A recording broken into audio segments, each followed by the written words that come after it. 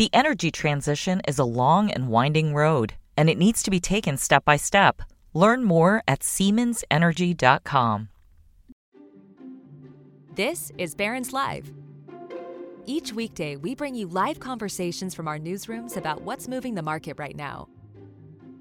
On this podcast, we take you inside those conversations, the stories, the ideas, and the stocks to watch so you can invest smarter. Now, let's dial in.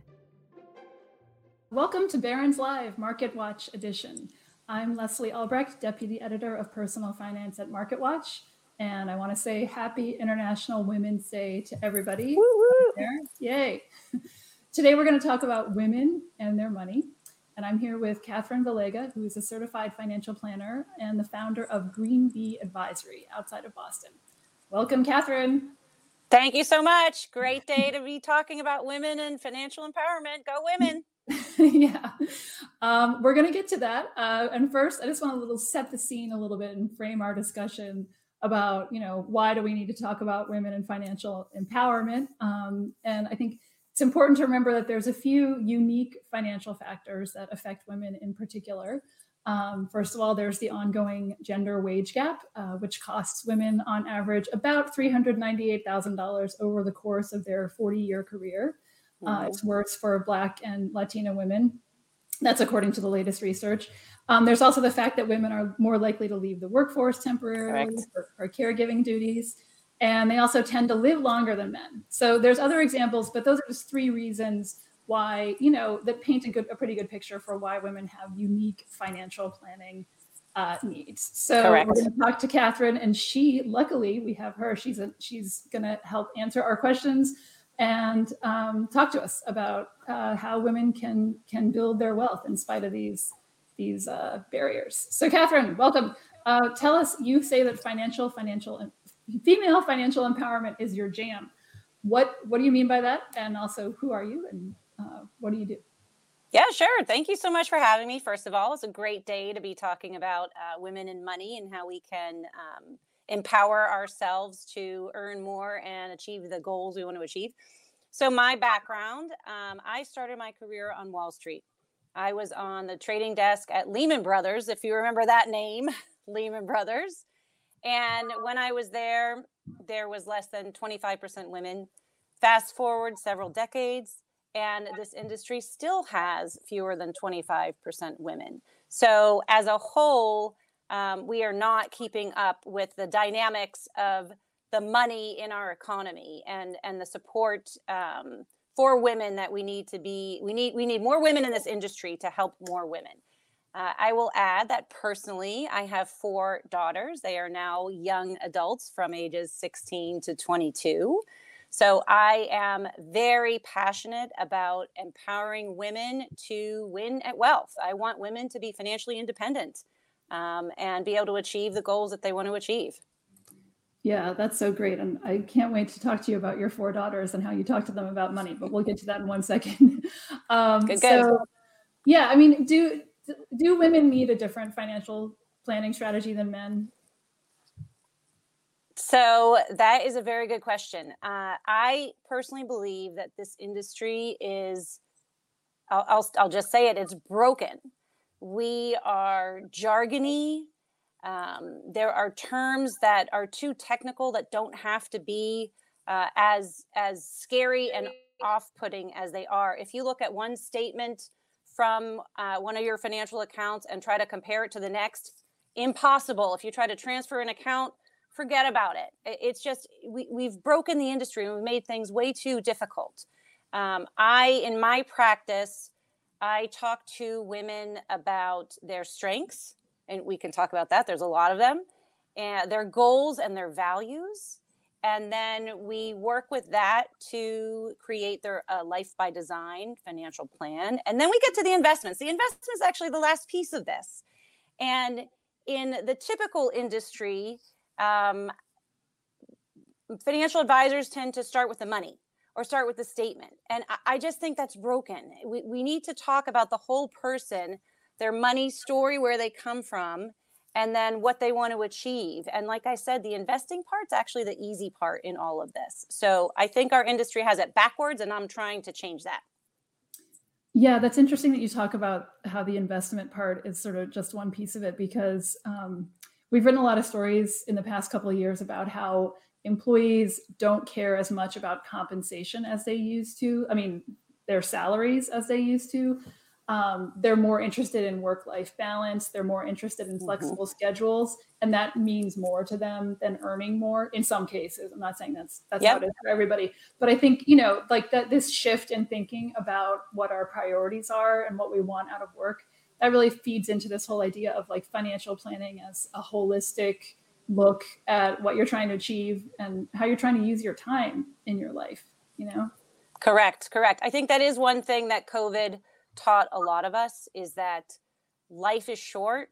And if we are in a position in our career where we are feeling undervalued or underappreciated or overworked, I think more people are questioning that the validity of that old, theorem, if you will, that we would just stick in a job for the salary. I think people realize that life is too short. And I am passionate about women in particular who find they need to step out of the workforce because it hasn't worked for them. A lot of my female clients are starting their own businesses, and that's a whole other challenge in and of itself. But they have left the career force in order to have a little bit more of a work-life balance. Yeah, so you do work a lot with women business owners, and I was just wondering, like, what kinds of challenges are you seeing that they face, and what are some of the pieces of advice that you give to women business owners in particular? Absolutely. First of all, I think our country, while we're very supportive of small business, it's hard to figure out, how do I actually start a business? What do I need to do? Right? There's so much information out there, but there's not a lot of great sources for like small business 101. Here you go. So I really believe when you are starting a small business, it's important to create your own board of advisors, I call it. Immediately. So that will include a bookkeeper, keeping track of your expenses, keeping your business outside of your personal expenses is really important. Knowing what you can and cannot account for out of your business is really important. An attorney. So an attorney will help you decide what the legal structure you may want to consider. Can you start just as a solo, or should you consider an LLC? At what point may you want to go into an S Corp? They are also great about helping develop contracts. I see a lot of women in small business. We tend to give a lot away for free. And there are instances where we don't get paid, or, someone comes back and is negotiating. That's why having an attorney to negotiate some of those contracts for you before you go out and work with your clients is really, really important. A CPA, accountant, right? Merging both business and personal finance aspects of the numbers. And of course, the financial professional, that's where I come in. I tend to play a quarterback role and coordinate among each of these particular board members. And as a result, we allow our business owners to focus on what they do best and what they really enjoy doing, which is serving their clients and customers. And we get to help them with their money and make sure they're taken care of. Yeah, that's interesting that you talked about how women need like a board of advisors. I was just talking yesterday to Fidelity's director of women and engagement, and she was saying they've actually done studies about how women who are trying to get their finances together, they really get a lot out of interacting with other women about how to improve their finances. And they get a lot out of turning to like online communities where they can be in a judgment-free, safe space and talk about their problems, managing their debt or improving their credit score or other kinds of personal finance goals that they have. And like when women help other women, not only do women do better, but also like women enjoy helping other women, according to Fidelity. Oh my gosh. Absolutely. And I like to use a phrase. I didn't coin this phrase, but I like to use it. Women are really good at supporting and co-creating. So getting women together, women business owners, especially those in disparate markets, is actually even more exciting, where you can share challenges and get someone else's perspective. It's so important. We like to talk about things and share ideas and sort of, hash them out in our brain and then come back and talk again. But I love the power of co-creation of women supporting women. Yeah. And obviously with I mean, one good thing about the pandemic is it's made it much more easy for people to have meetings, group meetings that happen virtually. So it's a lot easier, to do that with other folks these days. Okay, so I Correct. Yes. And I want to remind the audience that they can submit questions, and many, many people already have. So if you're ready, Catherine, would you like to answer a question? Absolutely. Let's go. Okay. All right. Listener Rachel, or viewer Rachel, says she has a good nest egg, but she also has a ton of debt. As interest rates climb, and it looks like they're going to keep climbing, what should I do?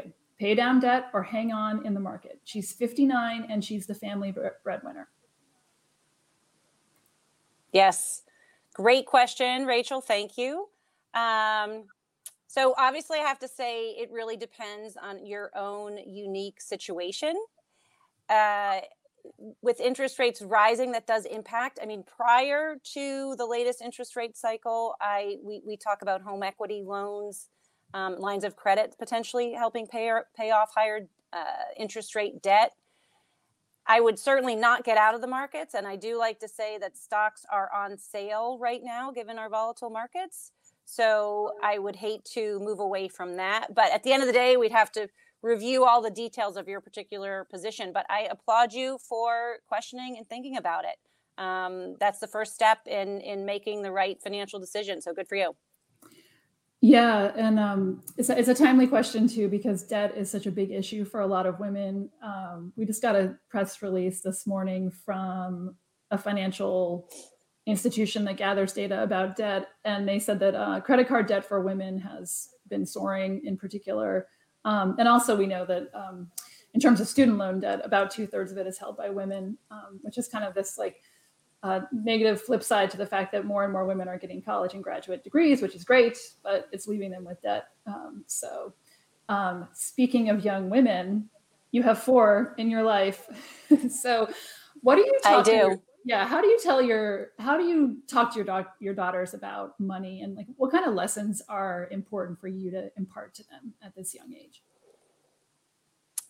Very great question. One of my favorite strategies actually I'll share 2, and I was thinking about this prior to our call. One of the strategies that I liked helping my girls learn about personal finance as they were getting older. We tried a lot with budgets and chores, et cetera. And finally, when they hit the age of being interested in clothing, one of the ways I was working on teaching them personal finance was having them create a budget. So they would have to present to me and do the research, how many pairs of shorts, how many pairs of shoes that they might want. I would get right of refusal. We might say we're going to use hand-me-downs. We could in my family. And then allocate that amount of funds to them, the agreed upon amount. And they could either use it exactly as their budget determined, or they could blow it all on, one name brand something, and then they'd be stuck with that decision. So as I was raising them, that was really great. As they got older, I really liked the idea of something called a Guardian Roth IRA. So I'm a big believer in having teenagers work for their own spending money and to save for college. And one of the great things you can do as a parent is actually contribute to a Roth IRA on their behalf up to their earned income. And what that does is allow you to have the conversation about what even is this, right? Mm-hmm. It's a retirement fund. Well, what does that mean? I'm going to invest it. Well, tell me a little bit more about that.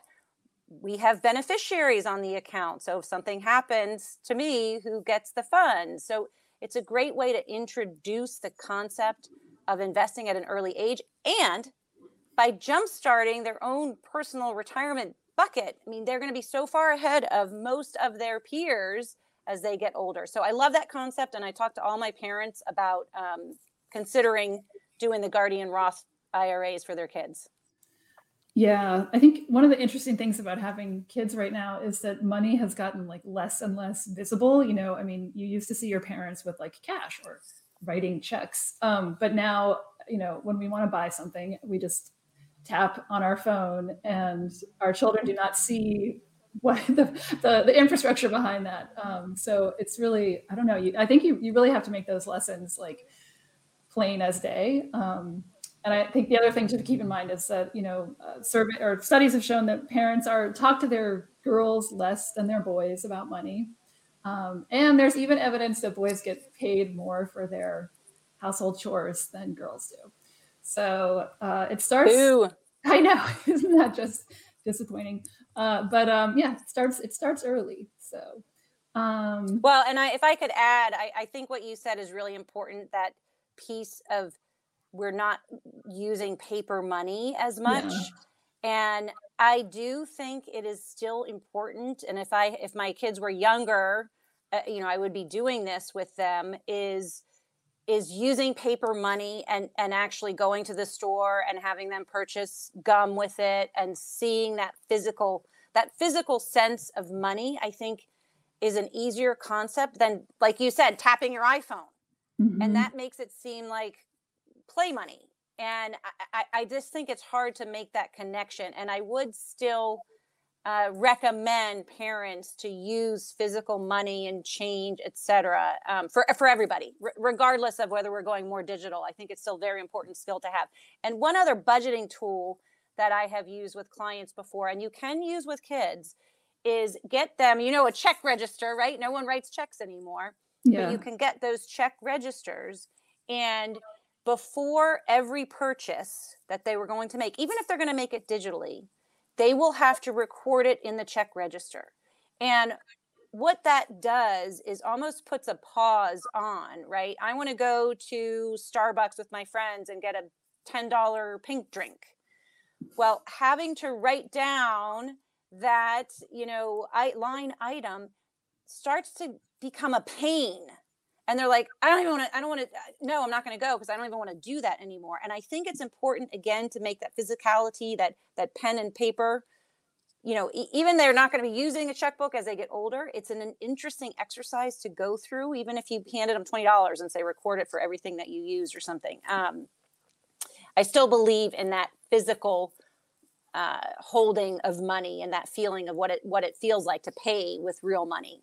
Yeah. It's kind of like keeping a food diary when you're on a diet, right? If you like write down everything that happens. For women who have never invested, which sadly is a larger share of women than men, what's your advice on getting started with investing? What's the easiest way to just get started with investing? Absolutely. So first of all, I say just do it. There is a mantra in my industry. It's never too late and it's never too early. The other thing, I think women, we tend to be more conservative as a whole. And so it feels better to keep our money in cash. And I am really passionate about making my women become investors, investing in the stock market. Women tend to invest in products and services and solutions that make the world a better place. So I want you to invest in the stock market. I want you to succeed in your career and your business. I want you to support other women and people of color in their own businesses, angel investing, venture capital investing. We need more women using our dollars to change the world for better. So just do it. There are plenty of ways, plenty of custodians. Start with an IRA, either a traditional or a Roth. There are income limits, so you want to pay attention to that. And put your money in a low-cost exchange traded fund that invests in, U.S. stocks as an example to get started. But just do it. Yeah. I talked to a financial planner last year who said she tells clients, especially young people who don't see themselves as investors, first of all, that's your first mistake. Like don't have a mental image of what an investor is. Because I think if we did a Google image search for the word investor right now, it would probably be like a 65-year-old white guy. But yes. It's really important for like everybody to think of themselves as investors. And her take was that everybody has an amount of money that they consider their don't think twice amount of money. Like if you're at Old Navy and you see a tank top that's $5.99, you probably have no problem buying that. You're not going to think about it twice. So she says, take that amount of money and start your investment journey with that amount because it's for you. It's no pain, and just put it away every month and it will grow eventually. especially if you're living paycheck to paycheck, you don't feel like you have a lot to spare. That's one way to get into it with hopefully a low barrier to entry. I love that. I love that idea. And if I can just add one other item, you mentioned that women don't feel like investors. I had an experience where I spoke to a potential client, and she had just got off the phone with a male advisor. And when I spoke to her, she said, "Oh, he told me I didn't have enough to invest." And that just made me ballistic, because in that one comment, he potentially put this woman off of feeling that she could invest. And there are the barriers, they're low to no barriers to starting to invest. And so absolutely, Leslie, what you said is that women need to become investors, and do not think that this is an old white man's game. This is our game, and we need to get in it. Yeah. And okay, another thing I wanted to ask you about is, what are some of the mistakes that financial mistakes that you see women making in your business? So great question. And actually piggybacks on the other one, which is we tend to underinvest, right? If you knew the amount of times I would look at an IRA from a female client from another institution, and it was either in a CD or some type of very low earning potential product, we get caught up in the, I don't want to take any risk philosophy, and it gets us stuck in these solutions that are not giving us the opportunity for growth. So I would say, again, become investors, and know that we are all worthy of investing, and our investing dollars are very important for our economy. So don't be scared. Just get going. Yeah, and also I think did we talk about this already? The fact that women actually do better in terms when markets are volatile, they really stay the course, and they don't do as much panic selling as men do, according to an MIT study. So they actually they do well with their selections. I think that's very important, actually, and I would add that we do better than men. So there are studies that show, right, because we are rational, we're smart, we don't make any really quick decisions over the long term, we're better investors than men. So more women should know that we're all capable of it, and we should be doing it. And in fact, we will probably in many cases outperform the men. Yeah, there's definitely academic studies on that, looking at asset managers and hedge fund managers, and the women, they did better. Okay, and let's see, I'm looking at some more reader questions. One woman wants to know about divorce and prenups. She says she was speaking with a group. Sally says she was speaking with a group of women who were divorced from wealthy men but had prenups, and their advice was to don't give up your job. I'm not sure exactly. Well, maybe you could just talk generally about divorce and how you can financially plan for it, I guess. Yes. First of all, that prenup is very smart. So good for them for having done that. I see a lot of savvy women, if they are unhappy in their relationship, they are reaching out to either attorneys or financial professionals prior to the thought process of getting a divorce. And that's really smart to consider the ramifications. And I would say use very well respected professionals as you go through the divorce. I've seen a lot of crazy stories of, money sort of being hidden and not being able to be recovered. And then also financial plans, so you know what you're in for. And know that in many cases, the divorce does set you back, several too many years financially. So know what you're getting into as you approach that decision. Yeah, we've written recently about how some people can't afford to get divorced right now because it is so expensive, just the act of getting divorced. But also that like being divorced is sort of like experiencing your own personal recession in your financial life. So it can really take a toll on people. Correct. People are asking about how to find a financial planner. I would add to that question, when do you, well, but you're biased because you're a financial planner, but I mean, when do you need a financial planner versus when can you do it yourself? But recognizing that you have your own personal stake in this. So. Absolutely. And I would definitely say I'm 100% biased. I'm a certified financial planner myself. So I would argue that everybody should have a financial planner. And the earlier you start, the better. There are financial planners that will charge hourly. So you can do a check-in. And if you don't have, if they have a minimum asset minimum or a different type of program, you can't afford their comprehensive plan. There are planners that exist. I actually also offer hourly check-ins. And I love clients when they come and say, I just want you to take a look at, XYZ for me. Eventually, it'd be great if they established a long-term relationship with a planner, because what we're doing is providing knowledge of your numbers, and knowledge is power. And so the earlier you have a relationship with a financial partner, the better off your longer term decisions are going to be. So absolutely. I would probably start at Certified Financial Planner, CFP Board, which offers, you can search under zip codes, et cetera, and find some people to interview and start that way, and talk to a couple so that you feel like you have a rapport with them. You can trust them. They have a good, clean background history, et cetera. Yeah. And I would also remind people, you can look up any financial planner on the FINRA website. That's FINRA. You can go to BrokerCheck. And there are different places where you can see the background of financial professionals that you're considering doing business with, and you can see if they've had,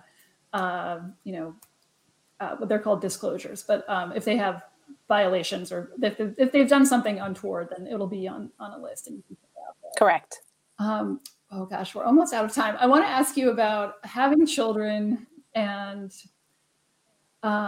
taking a break from the workforce, and if there's a way that women can prepare financially for that, or like what can they do to keep saving for retirement during that time? And if you have tips about like sort of lessening the financial impact of having kids. Yes. So I thought, a lot about the life cycle of when you have kids, right? And when they're young, you have this huge expense. If you're still working in daycare, on the tail end, you have college expenses, and there's plenty of things in between, camps and tutors and all kinds of other things that you might need. I think what women should contemplate before they leave the workforce is the more we talk about this, the challenges when we lose those years of contributions to retirement. I think we need to share it and make people aware. There are also opportunities where if you are in a couple and one is still contributing, there's something called the spousal IRA. So even if you are not earning income, you can contribute to a spousal IRA. There are income deductibility limits. So whether it's tax deductible or not, you have to look at your income limits. But I would say spousal IRA. And also, don't forget about me, right? I want some money invested in my name, whether it's an IRA or a taxable account. And I will add, there's one other piece of the pie that I think we don't do great as a whole in the economy, which is more women should have access to part-time fulfilling jobs so that they don't have to leave the workforce altogether. They can still maintain that work-life balance, but maintain their skills and stay current so that when they are ready to return, which many of them will be, they're in there. They've got all the skills that they need, and they can pick it back up and go full time. I wish more employers in this country would offer those types of opportunities. Yeah, and that speaks again to that issue of having the work-life balance and being able to maintain a work life and a family life, or a life outside of work, even if you don't have a family. Okay. Correct.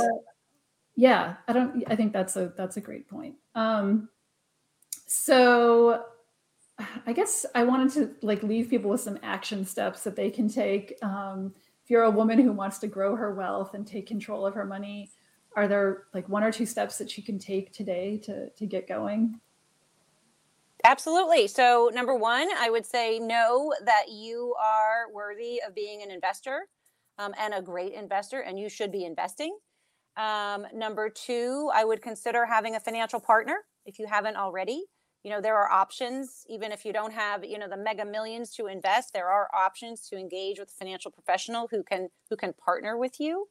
And just being involved in these types of events and women supporting women and, co-creating and mentoring and lifting other women up. I mean, that alone will go a long way, and you will have a network of women to work with and ask questions and support each other. I think that's very, very important. So thank you for hosting this. It's a great event.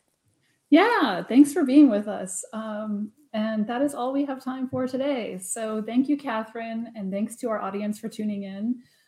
Please write to us with more questions that you have about women and financial planning for women. Our personal finance section here at MarketWatch is always looking for stories about people and their money.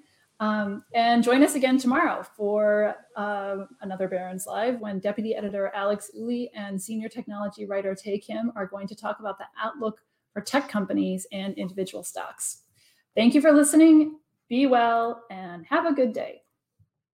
The energy transition is a long and winding road, and it needs to be taken step by step. Learn more at SiemensEnergy.com.